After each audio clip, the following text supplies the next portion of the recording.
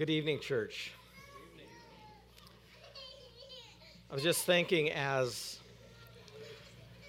we were singing those songs, I could do that all night.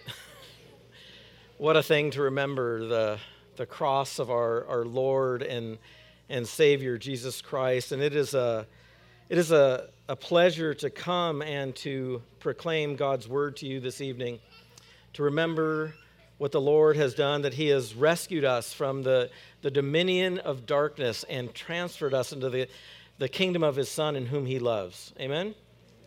Well, turning your Bibles to Matthew chapter 27, we will be looking at verses 45 through the first half of verse 56.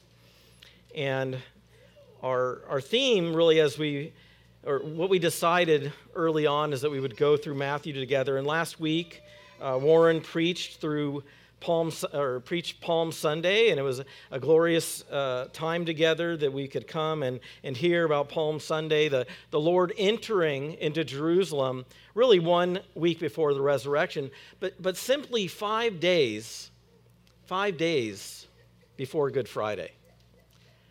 And when you look back at the book of Matthew and you see from chapter 21 where it's Palm Sunday to chapter 27 and the crucifixion, a number of things have gone on. There's been Jesus cursing the fig tree. Jesus has been teaching in parables. He has pronounced the woes against the Pharisees. He has preached on the Mount of Olives or during the Olivet Discourse. Talking about his second coming. He's been anointed at Bethany. He's spent his Last Supper with his disciples. And he is in anguish, prayed in the Garden of Gethsemane, preparing himself of what's going to take place. He's been betrayed. He's been arrested. He's been tried. We know that he's been tried unjustly, and we can't help but see this thing that Jesus is going through as an injustice. And in one sense, it truly is an injustice. As Kenny, or I think as Dennis said, that this only righteous one to ever live in human flesh suffered on a cross for our sins. And he did at the hands of wicked men. So there's this injustice, but there's this purpose in it. So if you would read with me Matthew chapter 27, just for the sake of context, I'm going to begin at verse 32. So that he's been tried and now he's taking out his cross. And in verse 32 it says, "And they went out. They found a man of Cyrene, Simon by name. They compelled this man to carry his cross. And when they had came to a place called Golgotha, which means place of the skull, they offered him wine to drink, mixed with gall. But when he had tasted it, he would not drink it. And when they had crucified him, they divided his garments among them by casting lots. Then they sat down and kept watch over him there. And over his head they put the charge against him, which read, 'This is Jesus, the King of the Jews.' Then 2 robbers were crucified with him, one on the right and one on the left. And those who passed by derided him, wagging their heads and saying, 'You who would destroy the temple and rebuild it in 3 days, save yourself. If you are the Son of God, come down from the cross.' So also the chief priests and the scribes and the elders mocked him, saying, 'He saved others. He cannot save himself. He is the King of Israel. Let him come down now from the cross, and we will believe in him. He trusts in God. Let God deliver him now. If he desires him, for he said, I am the Son of God.' And the robbers who were crucified with him also reviled him in the same way." Now this is our text. "Now from the 6th hour, there was darkness over all the land until the 9th hour. And about the 9th hour, Jesus cried out with a loud voice, saying, 'Eli, Eli, lama sabachthani?' That is, my God, why have you forsaken me?" And some of the bystanders, hearing it, said, "This man is calling for Elijah."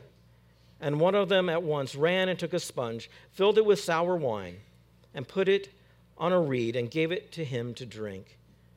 But the other said, "Wait, let us see whether Elijah will come to save him." And Jesus cried out again with a loud voice and yielded up his spirit.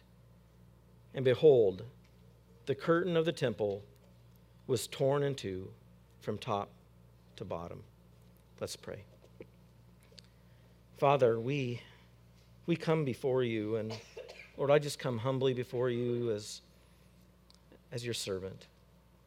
Lord, I pray that as I proclaim these truths that we're looking at, Lord, that you would give us eyes to see the glory of your Son's cross. Lord, it is our rescue. It is our hope. Father, we pray that we would be people who are willing to tell people of your rescue for us. And Lord, we thank you that we can gather on this Good Friday evening, Lord, to worship you. In Jesus' name, amen. Well, many of you know that I like movies.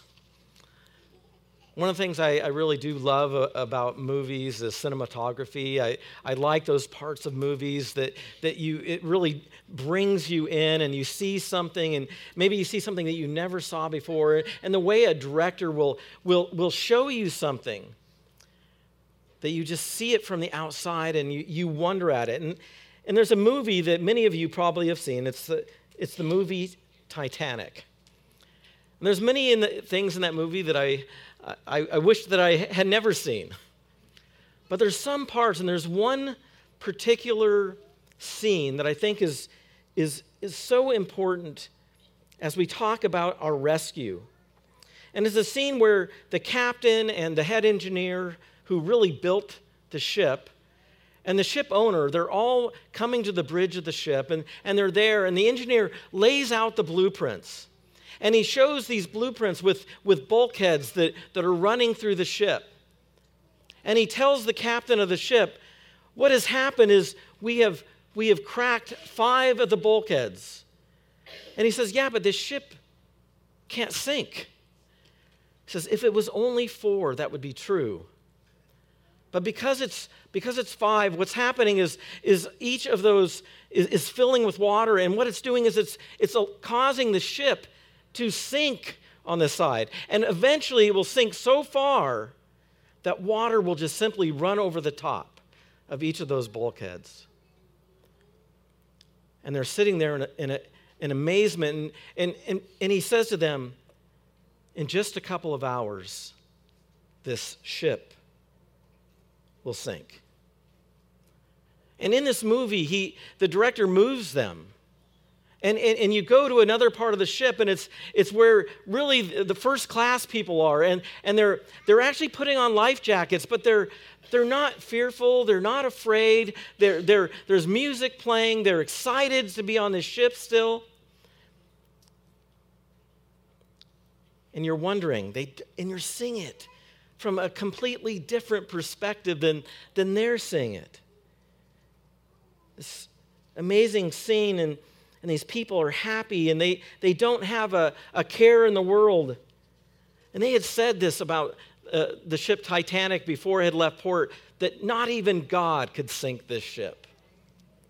What arrogance. But sadly, brothers and sisters, there are people today with that same attitude. God is not going to judge us. God is not going to do anything to harm us. God loves us. But God's love is displayed where? On a cross.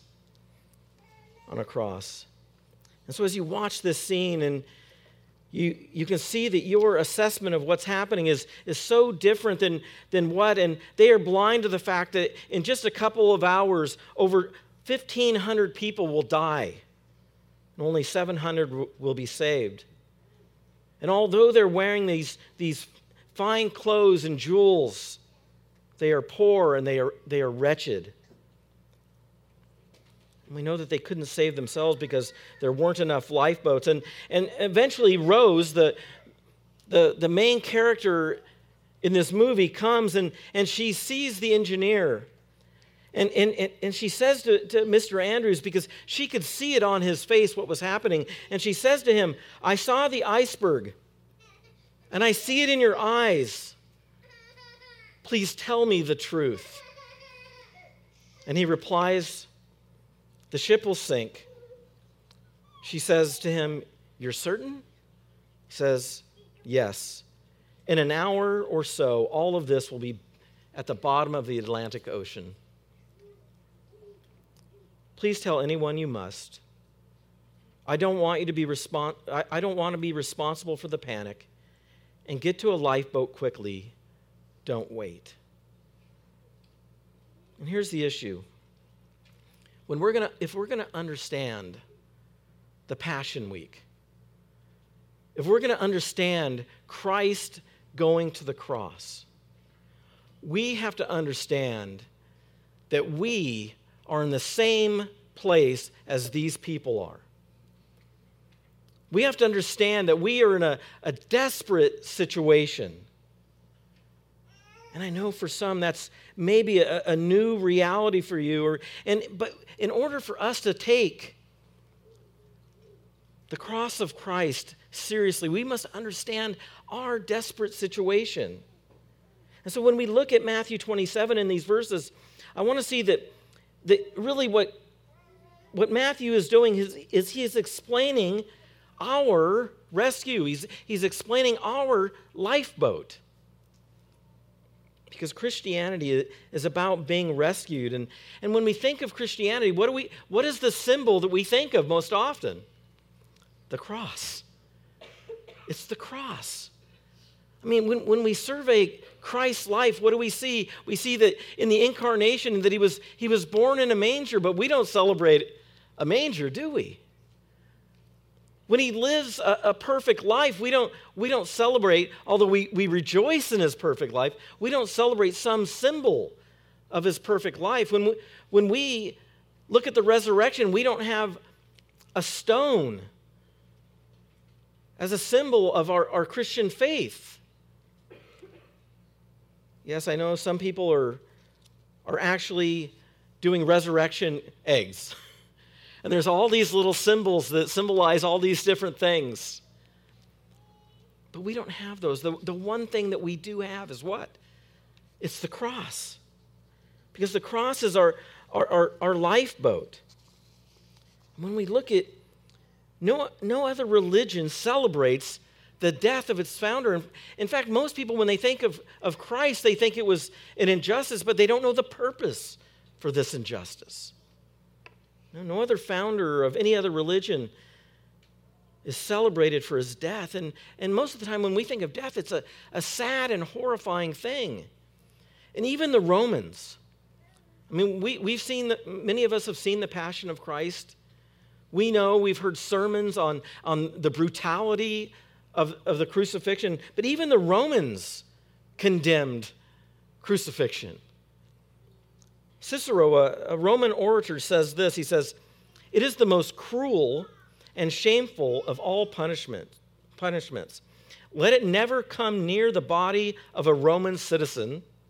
Indeed, let it never come near his thoughts or his eyes or his ears or the word pass through his lips." They were horrified by crucifixion, and they wouldn't normally crucify a Roman citizen. It was always for the slaves and those of other countries that they had conquered, and criminals. You know, I read a Fox News article during my studies, and just this week, and you can look it up, but the title of this article was this: God turned the moral evil of Christ's crucifixion into a gift to humanity. Let me read that again. God turned the moral evil of Christ's crucifixion into a gift to humanity. But as I read that, I said, that's not enough. Because it sounds as if this happened outside of God's will. But he changed it for the good. And so I was thinking, no, the real title should be this: God used the moral evil of Christ's crucifixion as a gift to humanity. I mean, listen to what Peter says on the day of Pentecost. He says, in Acts chapter 2, verse 23, he says, "This Jesus, delivered up according to the definite plan and foreknowledge of God." So you see, it was God's sovereign purpose to bring Christ to the cross. It was according to the definite plan and foreknowledge of God, you crucified and killed by the hands of lawless men. So you have this purpose of God. It's more than God just making it into something good. It was good. It was good that Christ died. It wasn't some afterthought, but it was the very center of Christ's message and the apostles' message and the church's message and our message. Listen to what Paul would say in 1 Corinthians chapter 2, verse 2. He says, "For I decided to know nothing among you except Jesus Christ and him crucified." But the question is this: why? Why? Why is this symbol of this horrible pain and horrible cruelty a badge of honor, our symbol that we hold on to? The symbol that is really precious to believers. The symbol that we just sang about. It's because the cross is our rescue. The cross is our rescue. It's our lifeboat. Augustine said this. He says, "There is no one in this world who is not a stranger." Speaking of Christians, he says, "There is no one in the world who is not a stranger, even if they don't desire to return to their homeland. We suffer floods and storms on this journey, but at least we ought to be in the boat. At least we ought to be in the boat. If there are dangers in the boat, which we all experience, don't we? If there are dangers in the boat, out of the boat, there is certain doom. However strong the shoulders of someone swimming in the sea, eventually he's overcome by the power of the sea and sinks and drowns. We have to be in the boat. Then, that is, be borne by wood so we can cross the sea. The wood that bears our weakness is the Lord's cross. The cross with which we are marked. The cross by which we are protected from drowning in this world. The cross is our boat. It's our rescue. It's what we cling to. And as we look at our passage, I want us to see 3 points that really bring this truth forward. The first one is this: we see that God was angry. We see that God was angry. Secondly, we see that Jesus was abandoned.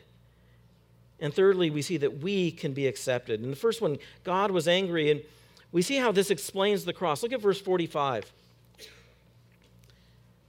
It says this: "Now from the 6th hour, there was darkness over the land until the 9th hour." And as we see that, what this is telling us is that it's noonday till 3 o'clock in the afternoon. There is darkness over the whole land. And some people believe that this was an eclipse. And what you have with the eclipse is you have the sun, and then you have the moon, and then you have the earth. And so that when the sun shines on the moon, there's a shadow that is on the earth blocking out the sun. But we remember this is the Passover. And the Passover was held at a full moon. So you have the sun, you have the earth, and then you have the moon. So it can't be an eclipse. This is something that God is supernaturally doing, and he does so for what? 3 hours. Darkness over the whole land. And we see this darkness, and it points to this fact that darkness is about God's wrath and God's anger. Looking back at the Old Testament, God judges Egypt By doing what? By bringing darkness over the land when Pharaoh refused to let the people go. Remember that this was the plague that was just prior to the sacrifice of the Passover. So you have this darkness, and this darkness was for not 3 hours, but for 3 days. And this darkness covers the land. And in Exodus chapter 10, verse 21, says this, it says, the Lord said to Moses, stretch out your hand toward heaven, that there may be darkness over the land of Egypt, a darkness to be felt. I love how it says that, a darkness to be felt. It's so real and oppressive because it's God's wrath being poured out on them.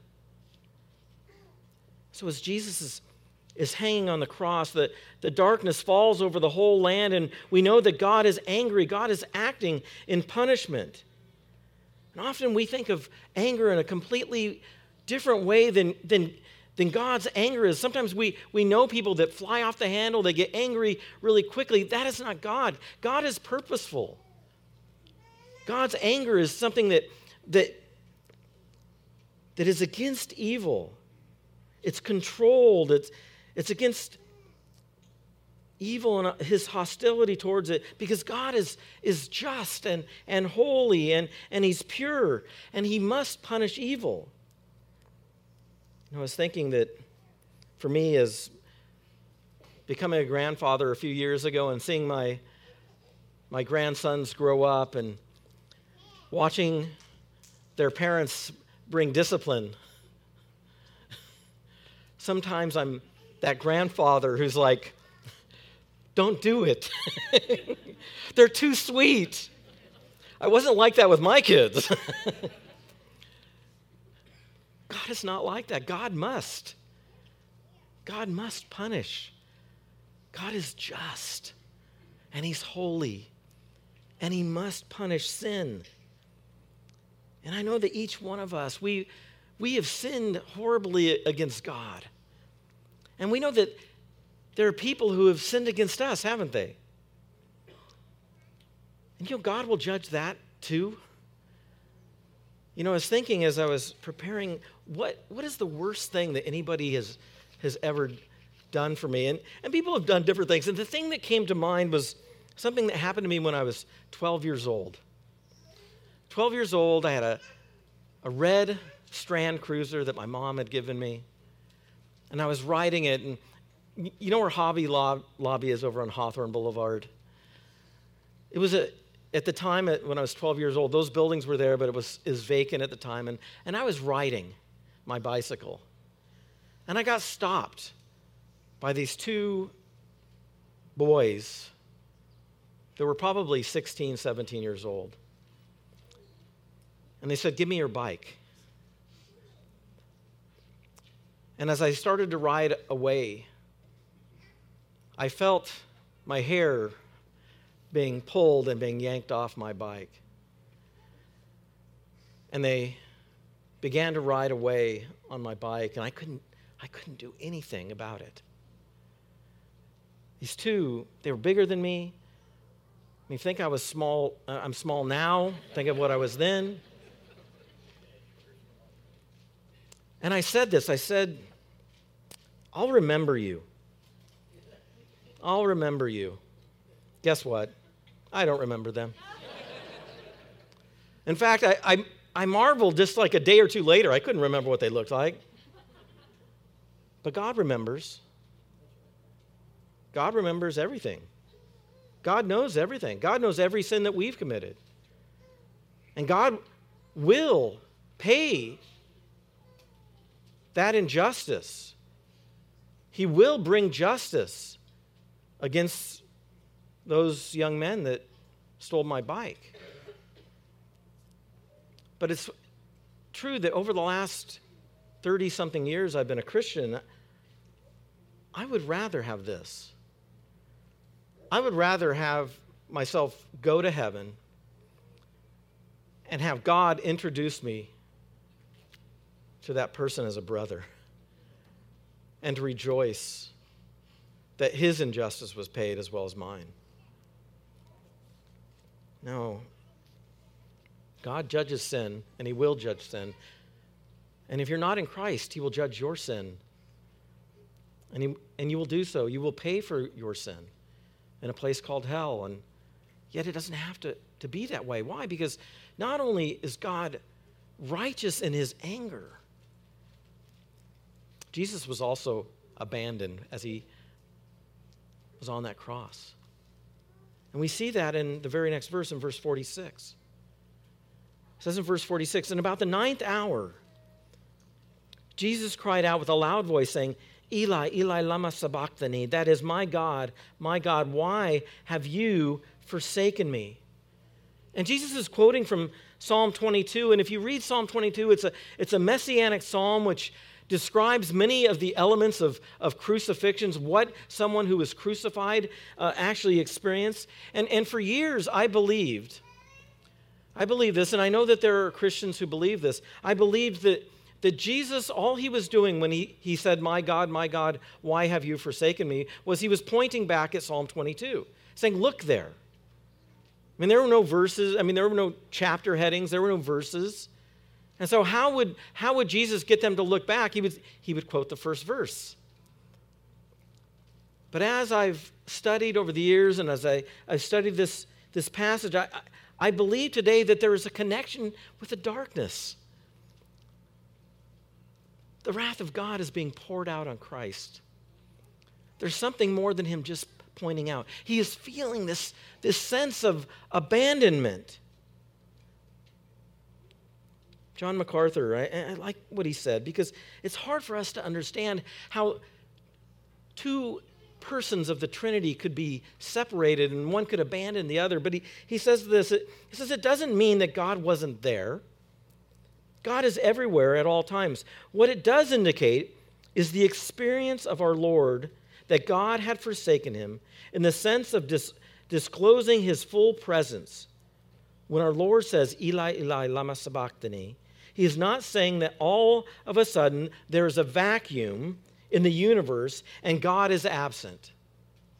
What he is doing is crying out the very words of Psalm 22:1. He is experiencing the abandonment of God. And he goes on, it means that his presence is no longer there in the sense of experience, in the sense of blessing, in the sense of intimate awareness. And of course, as our Lord was feeling and enduring the outpouring of the divine wrath that was coming on him from God himself in the darkness of those hours, it was clear he was experiencing the presence of God. And listen to this. He was experiencing the presence of God in a way completely opposite that he had ever known before. It was as if God had abandoned him. I love that. It's that these two people, these two persons of the Trinity who have been in perfect unity and fellowship over all eternity, it's changed all of a sudden. Because the wrath of God and the sin of the world are on Jesus Christ. And now Christ is punishing his one and only Son, and Jesus is forsaken. And he's doing this because he's the lifeboat. And in Hebrews chapter 4, verse 13 says this, and when you look at your lives, I'll get to this verse and say, when you look at your lives, you have to remember that everything that we do in life, God sees. And so we can think of our lives being shown to God. And Hebrews 4:13 says, "And no creature is hidden from his sight, but all are naked and exposed to the eyes of him to whom we must give an account." No, our lives are brought before him, and the most hideous and unholy thing that you have ever done, the thing that you are most ashamed of, God sees. God sees. It's all in front of him, and God knows it all. And the worst thing about it is it's not just those sins that we commit for the sake of our own pleasure, but the sins that we commit in rejection of him. I mean, we reject him. And I remember for years, I would have the gospel proclaimed to me. And I would just say, that's great for you, but not for me. God has provided this lifeboat, and I'm Nope. Going back to what Augustine said. What was I thinking? I could tread water. I could tread water for all this time. But I could sink. I could drown. I could sink to the bottom of the ocean. But God has provided a lifeboat, and we reject Christ, but we see in this passage that Christ says, my God, why have you forsaken me? And Christ is suffering that alienation that we once had with God, right? We were once aliens and separated from God. And Christ is now experiencing a measure of that separation. Isaiah 53 says this, all we like sheep have gone astray. We have turned every one to his own way, and the Lord has laid on him the iniquity of us all. So in this Good Friday, the darkness of your sin is laid upon Jesus, and all of God's righteous anger at your sin is now being focused on him. That's including the worst thing that you've ever done. In Colossians, Paul says this in chapter 2, verse 13 and 14. He says, and you who were dead in your trespasses and the uncircumcision of your flesh, God made alive together with him, having forgiven all our trespasses, by canceling the record of debt that stood against us with its legal demands. This he set aside, nailing it to the cross. Aren't you grateful for that? That every one of your sins, if you're a believer in Jesus Christ, every one of your sins, past, present, and future, have been nailed to that cross. You have been forgiven. You have been set free. But if you don't have that, you're choosing. You're choosing to reject that. But you don't have to. You don't have to. Remember that we are like those passengers on the Titanic, and there's a lifeboat. And we can be rescued. That brings us to my last point. We can be accepted. And we see this back in verse 50. It says this. It says, and Jesus cried out with a loud voice and yielded up his spirit. He died at that point. And behold, the curtain of the temple was torn in two from top to bottom. See, what's happening here is that Matthew takes the camera off of the cross. And he takes it and he shines it in the temple. And if you know anything about the temple in Jerusalem was separated by the holy place and the most holy place, or the Holy of Holies. And there's this large temple which was basically do not enter. Nobody could go into the holy place except the high priest, and that was one time a year. And when he went in, he took blood from the Passover lamb. He took blood in there, and he sprinkled it on the Ark of the Covenant, the mercy seat that was on top of the Ark of the Covenant. But when he went in there, he had a rope tied around his waist so that in God's presence, if he was struck dead, they could pull him out. Nobody could go in there. It was that dividing line.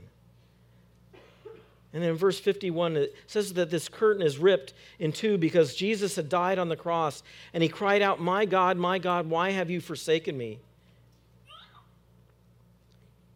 And he was forsaken for all of our sins, and suddenly that curtain is torn in two, and the presence of God was opened up to us. And our alienation with God was over because sin had been paid for. It was another movie that I like, and I've watched it a few times with my sons and probably my daughters. It was a movie called Saving Private Ryan. I'm sure many of you have seen that movie as well. It's a good movie. It's about a soldier named James Ryan who has lost all three of his brothers. And we have this this group of soldiers who were tasked with what? Going and finding James Ryan because all his brothers had died so that James could go home to his mother who was all alone. And we know that they go and they finally find James Ryan and they're fighting this battle, and eventually, really, I think all of the soldiers die. And as Tom Hanks, who plays the captain, I think it's Captain Miller, is lying there, and he's dying, Private Ryan comes up to him, and Tom Hanks says this. He says, "Earn this. Earn this." And then the film moves forward some 50 years where James Ryan, now an old man, visits the grave of Captain Miller in Normandy. And he's at the gravesite and he says this. He says, "Every day I think of what you said to me on that bridge. Earn this. I have tried to live my life the best I could. I hope that it was enough. I hope that at least in your eyes, I earned what you have done for me." Then he turns to his wife and he says this, "Tell me,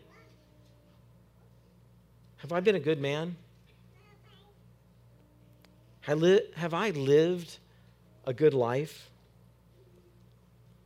But brothers and sisters, Jesus on the cross, when he dies, he does not tell us, "Earn this."